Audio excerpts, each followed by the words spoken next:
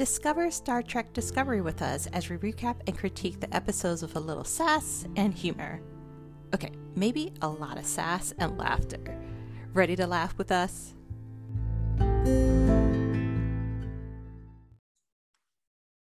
Hello and welcome to Trekkie and Beyond, a Star Trek podcast. I'm Anika.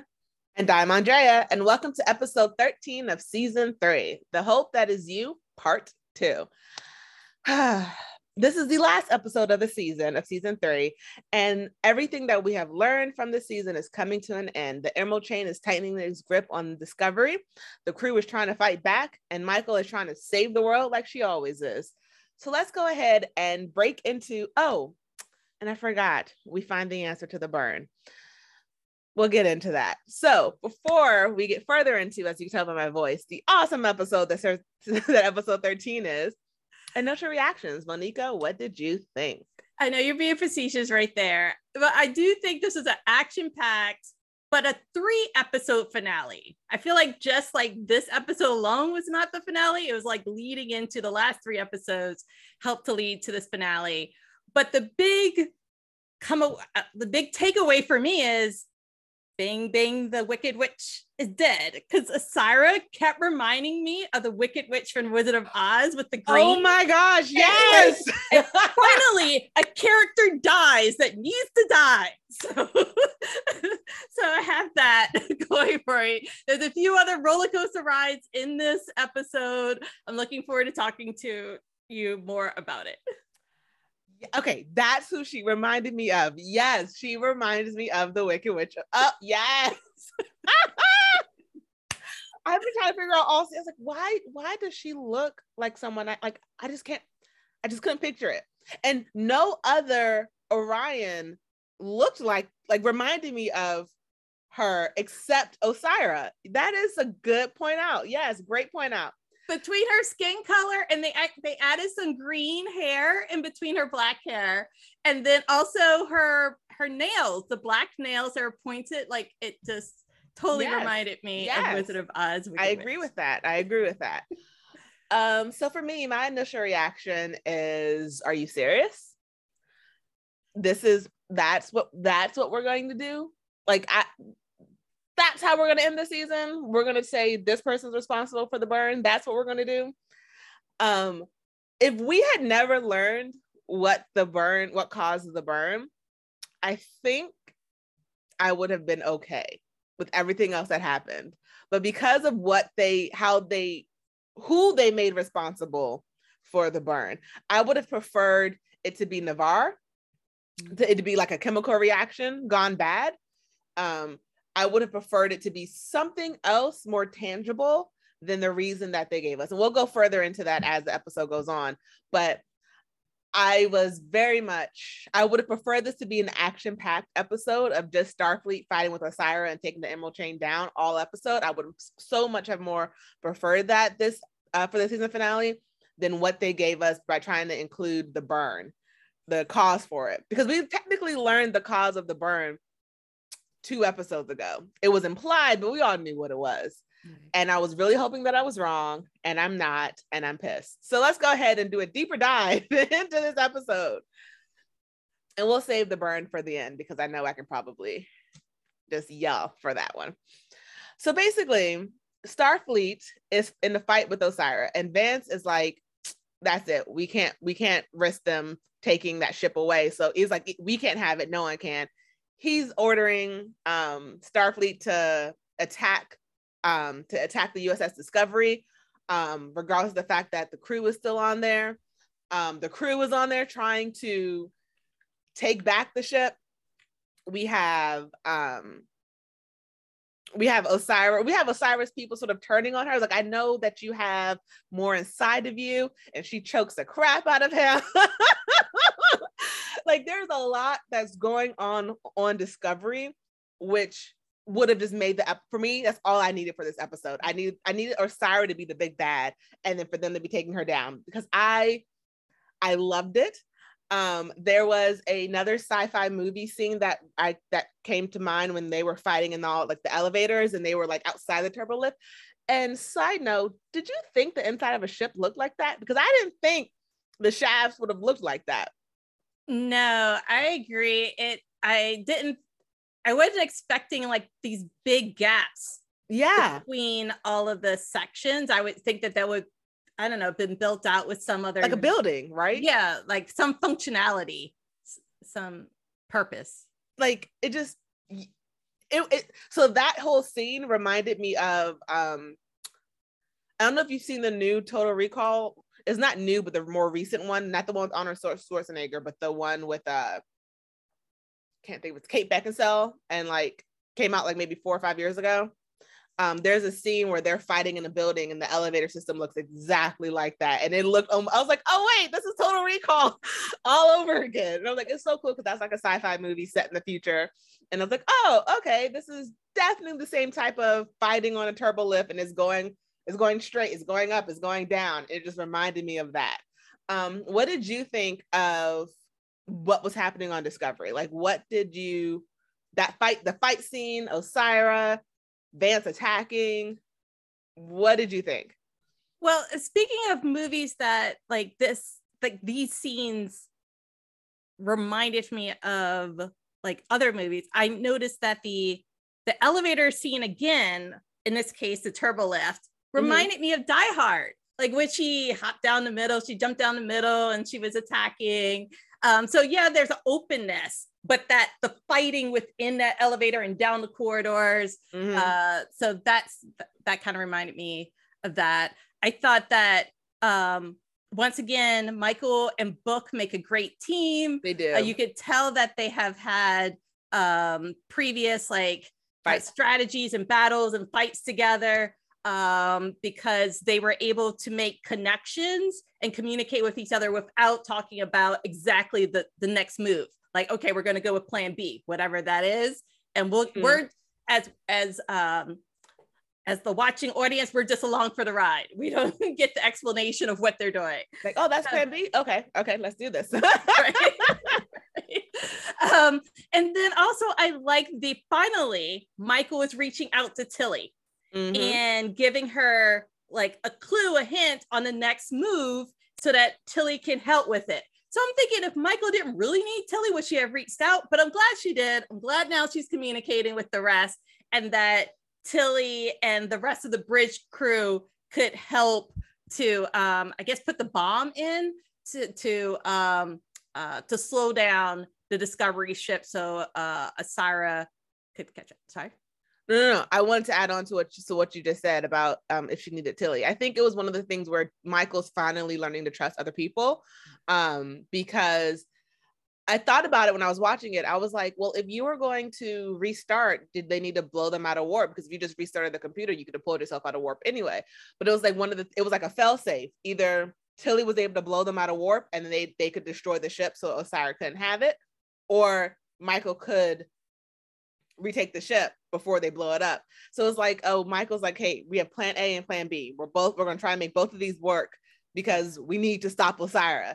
So I thought that was a good, because like technically, I was like, Michael, if your plan worked, you didn't need to blow the ship out of warp because you could have just taken the ship out of warp when you restarted the ship. So I like that because you're right, because she didn't really need her, but I think it showed that Michael was starting to trust other people. Right. With the plan and not just her being Mary Sue. Right. I was hoping though that Tilly would ask the robots to make the ultimate sacrifice and deliver the bomb to the air so that they could then like still take turns breathing with the very carefully with that one oxygen regulator that they had. But I guess I remember one vague line stating that the robots couldn't travel down there because of radiation, but I thought that was a stretch. No, it was the magnetization. They were like, as in they couldn't make it there because they could be pulled apart before they make it there.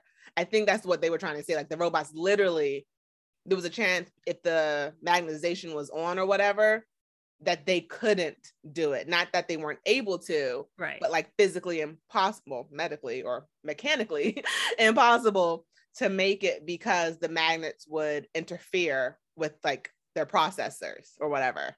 Right. But I am glad that one of the robots, once again, the Spear Data, is here to save the day. Yes. And help pull Joanne, who actually delivered the bomb, who installed the bomb, Joanne back to the rest of the team in safety. So the robot was able to maneuver a bit to help save the day. But and Tilly also realized she couldn't finish it on her own.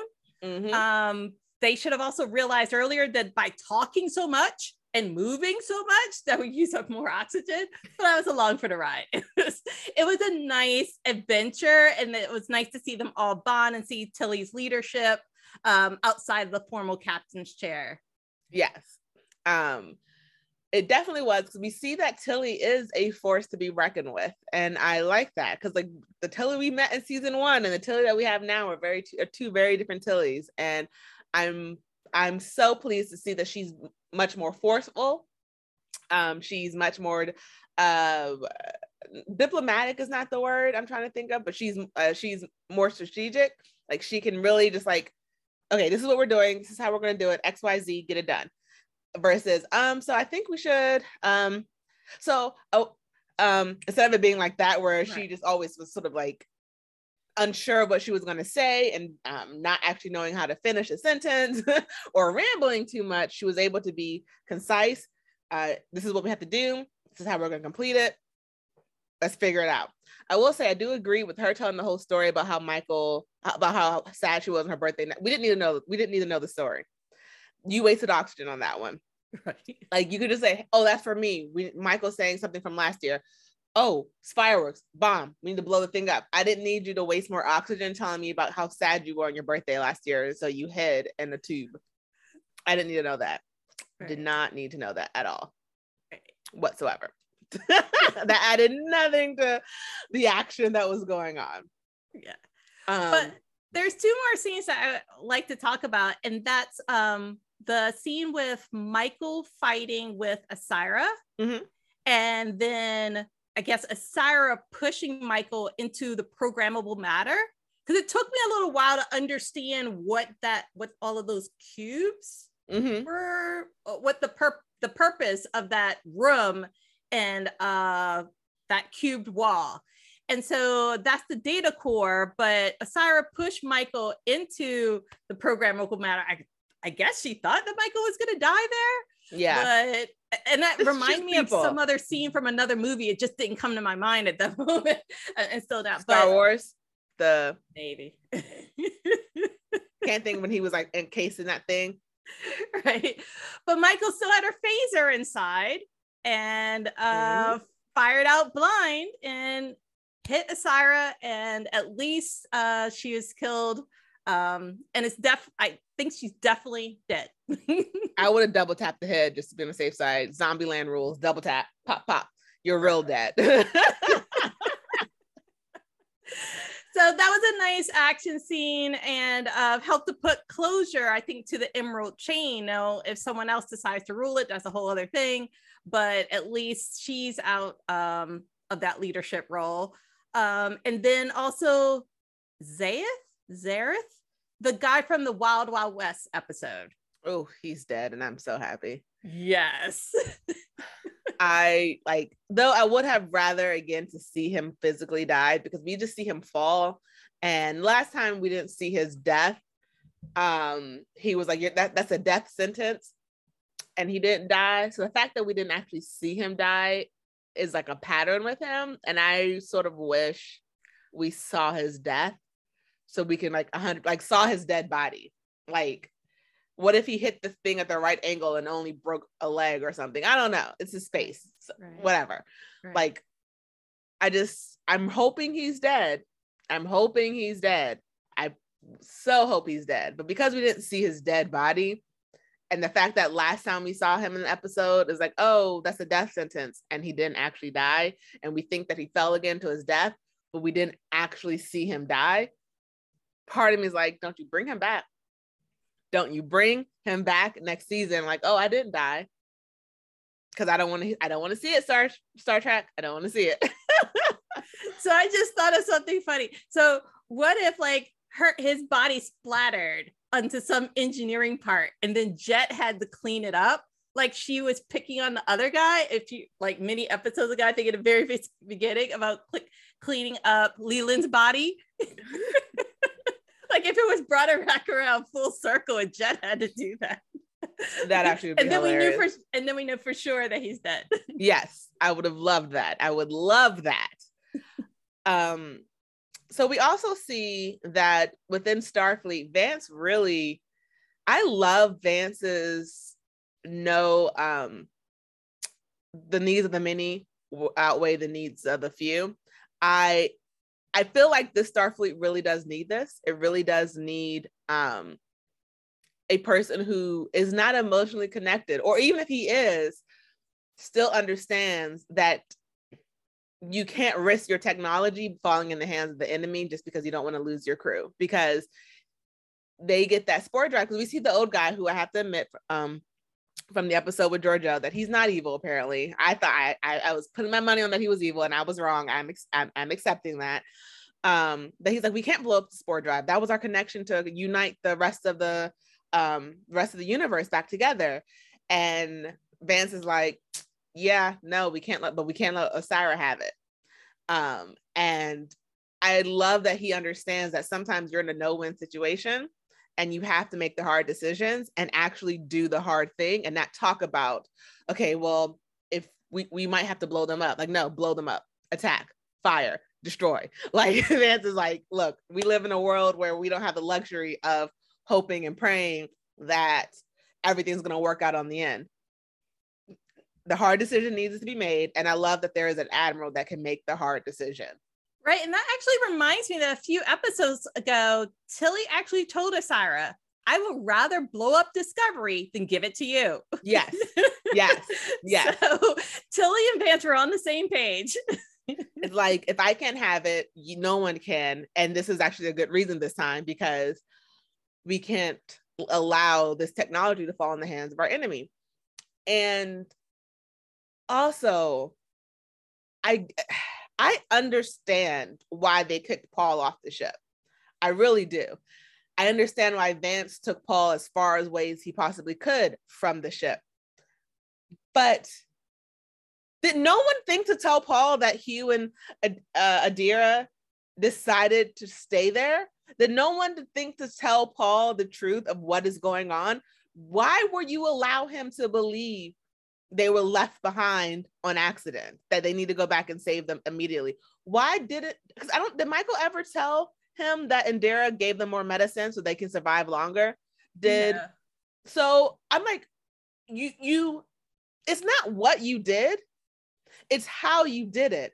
And you basically made Paul believe that his life, because they basically adopted Indira. That's their child. And so his husband and his child is on this planet, and he doesn't know. And he doesn't know that they have more medicine to survive down there. That he doesn't know. And it's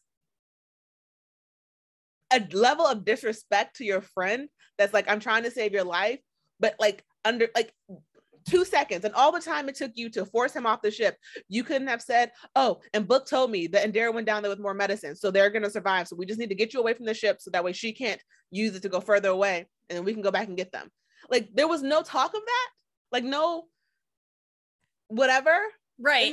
And keep in mind too, Micah was too busy sending messages to her mom to send messages to Vance or anyone else to let them know what was going on. And then also Paul was just like brainwashed. He just had that crown thing over his head. So he was completely out of consciousness to know what was going on. And he came to, and I think he was still trying to catch up to what in the world was going on here. And how do I save my husband and my adopted daughter and the rest of Discovery? Like, this is just way, like, he just thought, I have a power. Can I use my engineering skills to help save the day? Because I don't fault Paul for being angry at Michael, to not wanting to hug her, to not wanting to be her friend anymore, because she basically showed that she doesn't have she can have compassion for herself and when she wants to, but when she thinks she's right, it's like the other people don't warrant an explanation. Her actions don't always warrant an explanation. And sometimes you do have to break it down to people. You can waste all this time telling Book how much you love him and all this crap because you need the time to say goodbye, but you can't tell Paul that, hey, don't worry, I have a plan. We're going to try and save Discovery, but you need to be away so that way they can't use it to jump somewhere else. And Daryl went down there. They have more medicine. They can survive a bit longer. Instead of letting Paul think his family's not dead. Really? To me, it's like, it's not what you did, because I understand the needs of the many outweigh the needs of the few. And that Hugh and Saru decided to stay back. I understand that. Did you ever tell Paul that? No. Like, you just said they're still there. Like, sometimes for people to really understand what's going on in their life, you have to explain the situation to them. Right. And I think that's the responsibility of, dare I say it, a captain, is to communicate well. And Pike was really good at that. Georgia, what we know of it, was really good at that. So like, goodness. It just, it was okay. So it seems like it's a good spot to stop, because I can yell forever about Paul, because I just wanted to give him a hug this episode, because seeing him literally dragged away screaming to help his family was very hard. I was like, oh, Paul, I just want to give you a hug. So we're going to take a quick break. I'm going to have a quick cry, and then we'll be back to talk about the rest of this episode, about what happened on the Verban Nebula, and what the fact of what actually caused the burn. And you're going to hear me yell about that, and the end of the season. So we have a lot to discuss when we come back. So don't go anywhere. We'll be right back. And welcome back to Trekkie and Beyond. Okay, guys, we are here for part 2 of this episode. And we have a lot to discuss, maybe some good, maybe some bad, maybe we like it, maybe we don't know yet.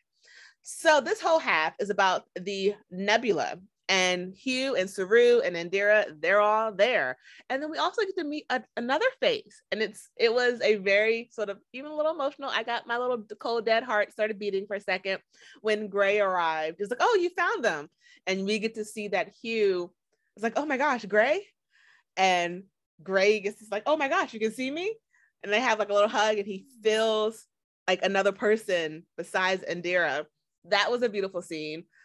We get to see Saru try and connect with Su'Kal over their shared culture, and trying to let him know that he's actually a Kelpian who just looks like a human. Seeing Saru connect with Su'Kal through his grief, through their almost sort of shared experiences of just trying to get him to trust him, was really sweet. Helping Su'Kal overcome his greatest fears, helping Su'Kal understand that he was never meant to be there for as long as he was, that stuff happened, and because of what happened, because of the burn, and because the burn happened, that's why he was stranded here for so long. Not that anyone really forgot about him, but no one had the resources to really figure out what happened and come get him. It was a sort of beautiful storytelling of just trying to reconnect someone back to the world, because after being alone for over 100 years, it's very hard to start believing that's something you gave up on. Like, you were never supposed to be there for more than a couple years by yourself, and really you ended up being there for most of your life alone. He felt abandoned. Yeah So there was a lot, and then we also go into that Su'Kal, I was right, and I hate that I was right, and I think this is a huge cop-out, and I just really hate that this is the reason of the burn, that Su'Kal caused the burn when his mother passed, and he saw her dead body, and he screamed in pain, but because, like, in pain and hurt and fear, but because he's genetically connected to the dilithium that we find out, and because he was able to survive the radiation on the planet, that his scream on the same wavelength as all the dilithium caused the burn. So they freaking put the death of millions of people on a child losing his mom. Are you serious? Like, is the disconnection of the universe, the mess that the universe has fallen into, all of the problems, they're putting it basically on the shoulder of a child. And regardless of intent, because you can tell someone it wasn't your fault all day long. It was his fault. It was not, he didn't do it on purpose. He didn't even know that he did it. He didn't mean to do it, and he doesn't want to do it again, but it was still his fault. It was because that's the way it was written. And I think this was the huge cop out of what they could have done. They could have made this any other reason. They could have said that it was unstable, and because the ship landed there, it started breaking up. They could have did anything else but make it a child's grief. A child's grief at losing his parent, his only parent, the last person that he knew alive. Like, that was, I just really, really, really hate the cause of the burn. The rest of the episode of learning about this, of connecting with Sukal, that was great. Seeing Gray in person and having him connect with Hugh, great. Everything else, great. The cause of the burn, I think this was a cop out. I think they couldn't think of it a better reason, so they just did this. I didn't like it. What about you? What did you think? I was underwhelmed with that conclusion, because we knew that he was going to be connected to the burn. I grieved with him when I saw his mother pass, and knowing also there were other people on that ship, and just like the bodies were just laying there. And he had fear this whole time of going into that room. He couldn't exactly remember why. It's just a bad scene happened there. So there was a ghost inside of him that was projected out. I was wondering if this is somehow connected to like the pandemic and stuff, because they kept mentioning the outside, and he was afraid to go outside and other things. And I know that this was written in 2020 and then produced in 2020. So I don't know if it's a stretch. I'm not seeing it. I don't connect as much to this aspect of the story. One of the things that I did connect with, though, is the fact that each one of the Starfleet characters that beamed there into the nebula changed their physical look was different.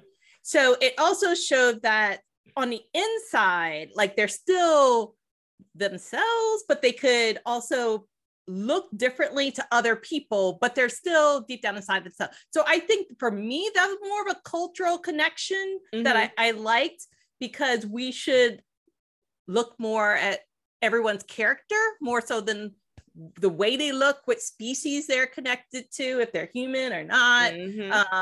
And I think also Sukal was learning that too, that Saru didn't look like him, but is connected to him. Yeah. And so that's the part I liked.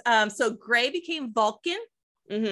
And Adira became, and I'm going to completely mispronounce the species, so I'm not even going to try right now, but basically became a Queen Poe's species. And so that I liked. I like prosthetics, and I like the, the seeing other species. So I like to see those actors. And I think it's hard for actors to then go from, I think, one type of mannerisms to another type, right?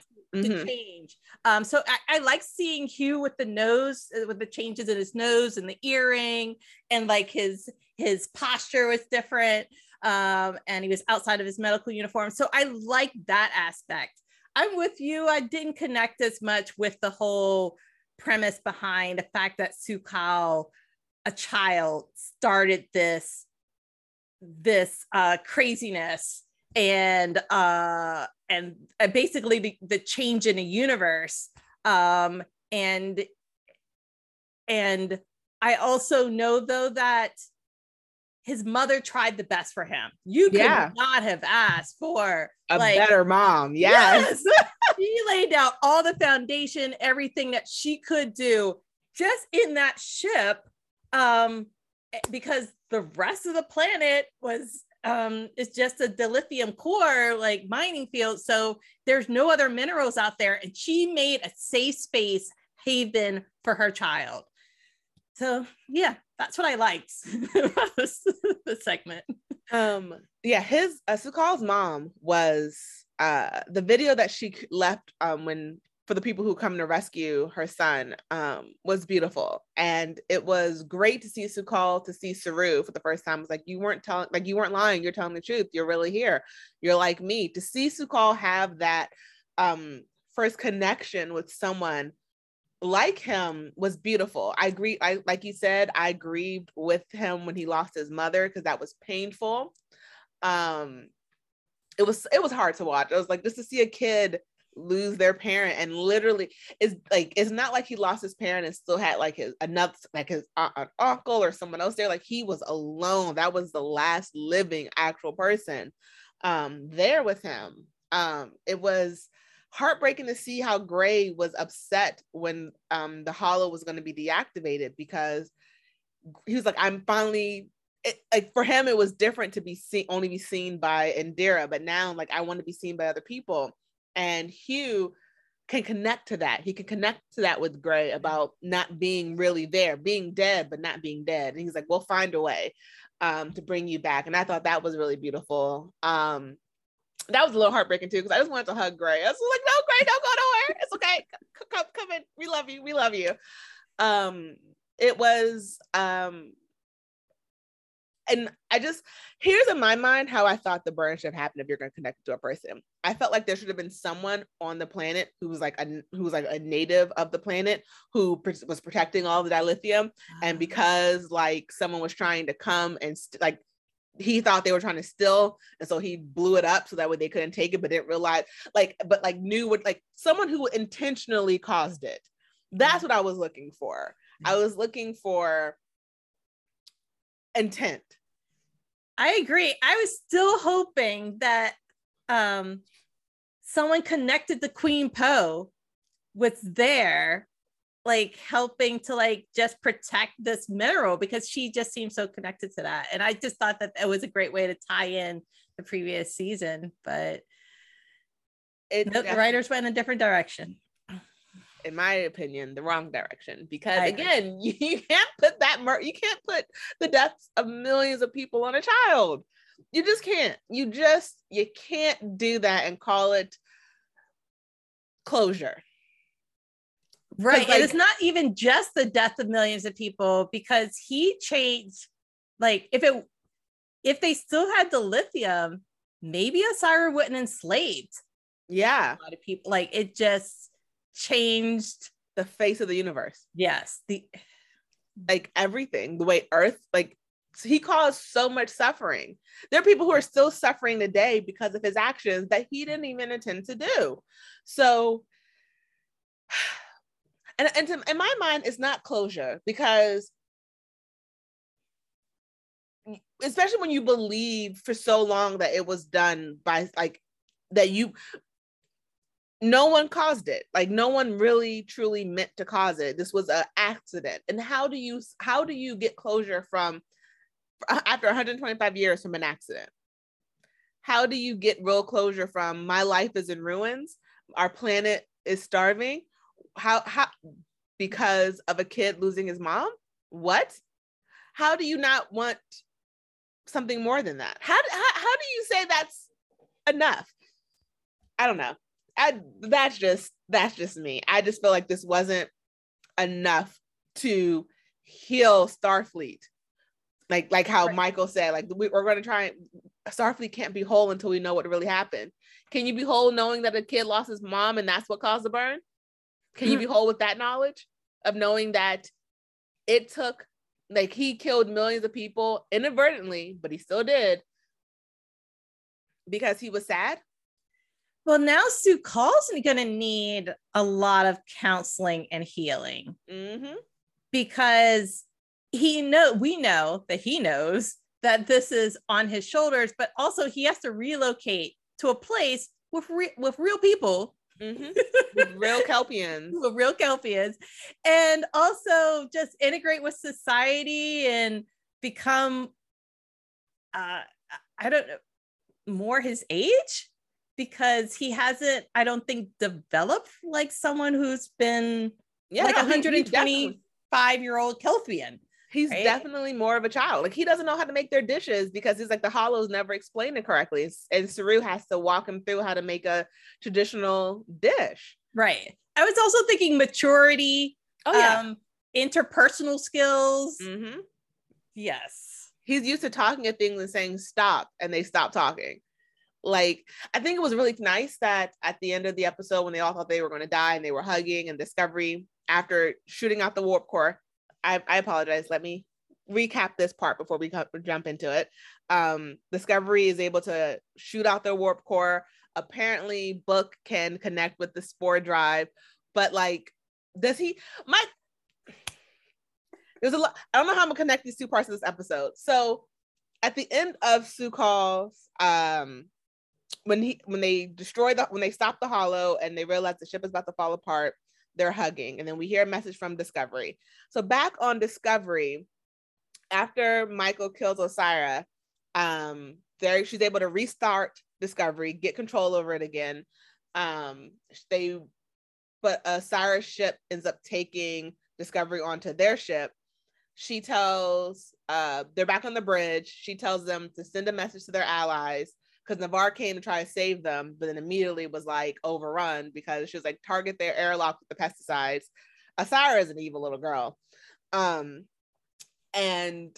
they find out that they can jump because Book's empath abilities, because the scientist who was on Osira's side is still there, but whatever. We're not going to get into that.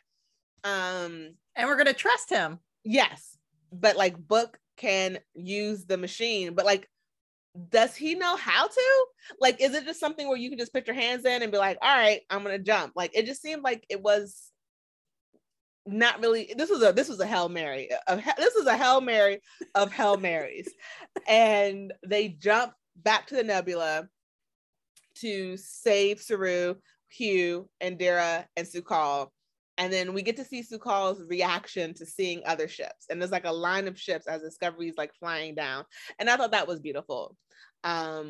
It was nice to see Su'Kal really see the universe, but at the same time, you killed all the people. But whatever, neither here nor there. It was nice to see that Saru's like, he's taking time to help Su'Kal integrate back into society. So I think we saw a part of what the Kelpian planet, and is how it looks much more futuristic now than what it used to, because it used to just be like, huts and stuff on the beach, and now there is a full-on like little city down there, which is very interesting. I saw lights and stuff, so I'm thinking it's like a city because they're sitting on a hill looking over. Right. Yeah, Kalwanar is definitely expanded, and I think it's also because they're not restricted by the Baul. Yeah. So now they're able to grow like they should have been able to do a long time ago, and they're not fearing the Verhari. Yeah, like they can survive that now. It's very interesting, very, very interesting, and beautiful. We see that Trill has joined the Federation again. We see that Navarre is in talks to join the Federation again. Very interesting that we didn't actually see Michael's mom, even though she's the one who sent the message and sent all the Navarre. It was very interesting that we didn't actually see Michael see her mom. Okay with that, though. Me too, but it was very interesting that she's the one who sent the message to her, and Navarre came, but we neither here nor there. We see Paul and Hugh and Indira like hug like a family. And then we see Paul give Michael the stink eye, which I think is rightly deserved on Michael's end. And she's like frowns like, what? Like, you literally made decisions for him and didn't explain anything that was going on. Regardless of the fact that they made the conscious decision to be down there, you never actually told him that. So I think Paul has the right to be mad at Michael, because again, it's not what she did, it's how she did it. And I think it was like a really huge form of disrespect of like, I don't respect you enough to explain the full situation because I believe what I'm doing is more important. And I think that's something that she still hasn't learned. Like, she still can trust people, but I feel like she trusts them when it's convenient for her and not when she should just trust someone and like take the time to explain what is actually happening. And we see that now she is the captain of Discovery. And I don't know how I feel about that, because I don't think she's learned enough to become a captain to really, because yes, she has learned to trust people more, to like put faith in other people. But even with what she did with Paul, it sort of showed that she still does not, if it's not her way, it's like the highway. Like she doesn't take the time to truly explain what's going on to people. I want her to be captain, I do, but I don't want her to be the captain that always makes mistakes. And even though Vance had made the point to say your way still works, I think it's like, yeah, there's more than one way to get to 10. You can do 5 + 5, but you also do 2 + 8. So it's understanding that her way is different, but like, I don't know. I just feel like she's still lacking the, not humility, because that's not the word, because captains are not always like, humble, but like she's lacking a sense of my way or the highway. Or not lacking that. She has too much of that, of my way or the highway type thing, or you need to tell me everything that's going on. Well, I didn't have to tell you everything. You should have trusted me. You can't have it both ways, Michael. You can't say you need all the information so you can you deserved all the information so you could have made an informed decision, but at the same time, not tell other people all the information so they can be aware of what's going on. So that's my thought process. I don't think she's ready to be the captain yet. Hopefully I'm wrong. Hopefully next season 4, they tell me like she, like, kicks it out of the water and I'm like, oh, I was wrong. I can eat my words. But I just don't know. I don't think that she's ready for being a captain. What about you? What do you think about the last couple of scenes that we saw in this episode? I like how they wrapped around the story to the very first episode with Lieutenant Sahel. And finally, he's promoted and formally recognized because he was out doing his job day after day after day, folks, without I did cry. I teared up on that part. With the old uniforms, he was following in the footsteps of his grandfather, and he had hope, and he kept that hope alive. If it was me, folks, I may have moved on. But I'm glad to see that wrap around. And it goes to show that like Vance still, or whoever's the president of the Federation, did try to make it whole. Now that they had the lithium, they're not all bossy about it. Like, okay, now we have all of these colonies. Let's correct this and make this right. So that I don't know, I had a sentimental moments right there. So that was nice. Very sentimental moment. That really was. That was a very sentimental moment. Like oh. Right? It was quick and it didn't need to be long. It was perfect. It was perfect. So I'm disappointed though in the fact that Saru was captain for a while and he never really had the, I guess, given a lot by the writers to really show his character shine as a captain, really become comfortable in that captain's chair, because he struggled with for a while in that leadership role. He asked the computer about the qualities of prestigious captains and different things like that, and he struggled with his warp signature message, like execute and stuff like that. But it just, I feel like the writers made it really easy for Michael. And I don't, her characters had so many issues. And I think also there's members of the crew that still struggle with this, whether it's Paul, I can imagine there might be other members of the ship that still struggle with the roller coaster ride of Michaelness and captaincy, because it seems like every season they have a new captain, and I just feel like Saru should have stayed the captain, and maybe I agree. I feel like Saru should have stayed the captain, because like every season they literally have a new captain. Right. And every season we end with who's going to be the captain.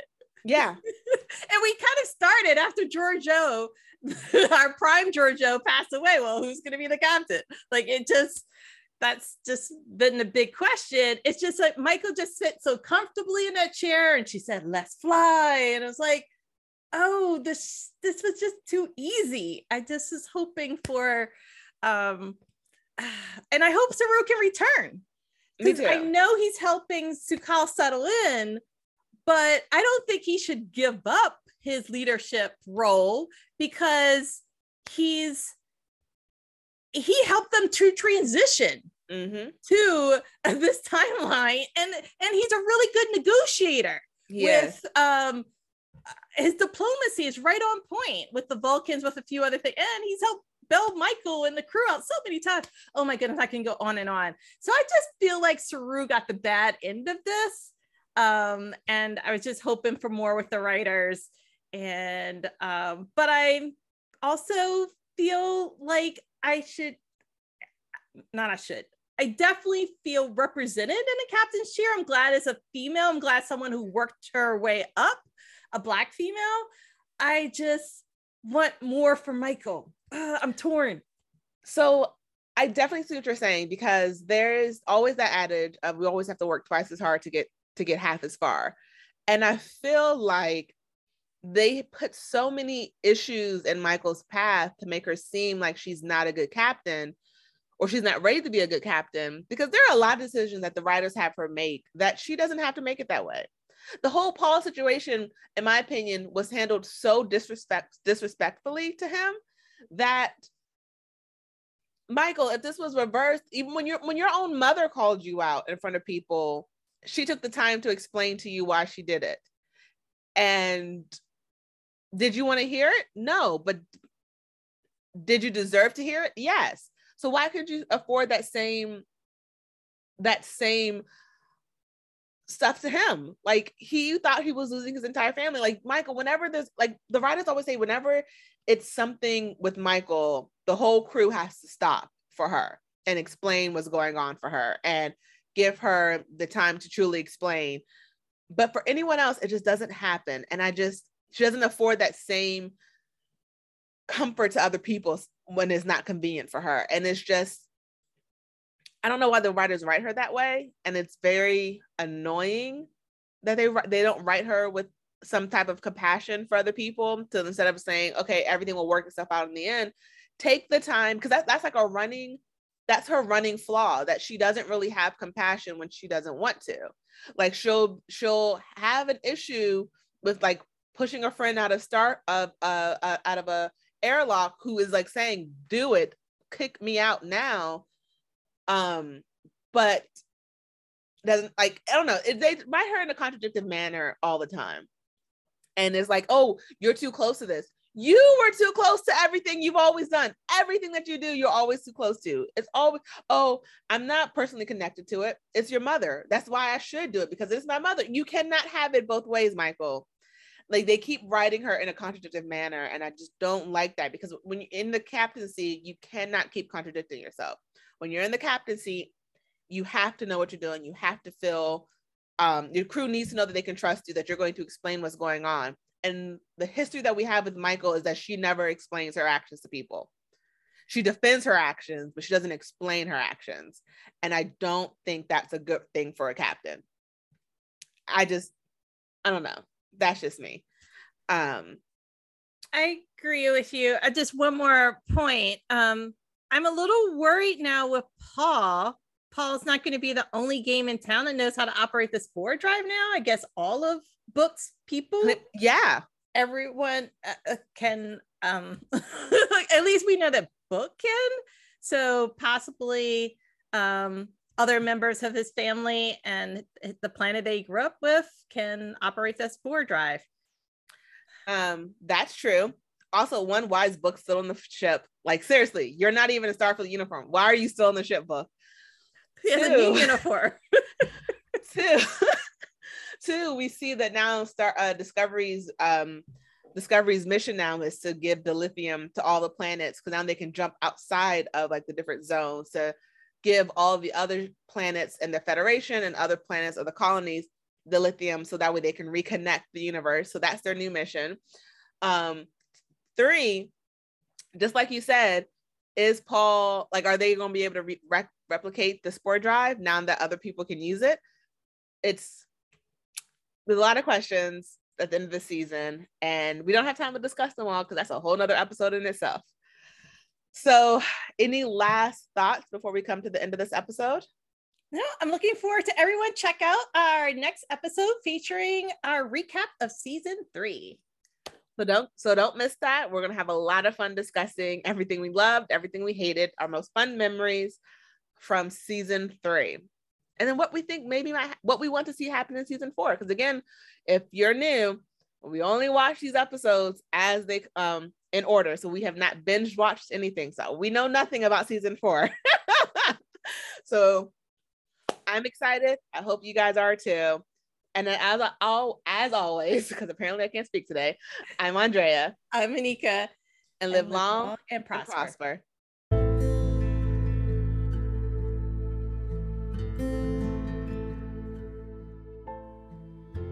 Hey guys, it's Andrea. Thank you for listening to the most recent episode of our podcast, Trekking and Beyond.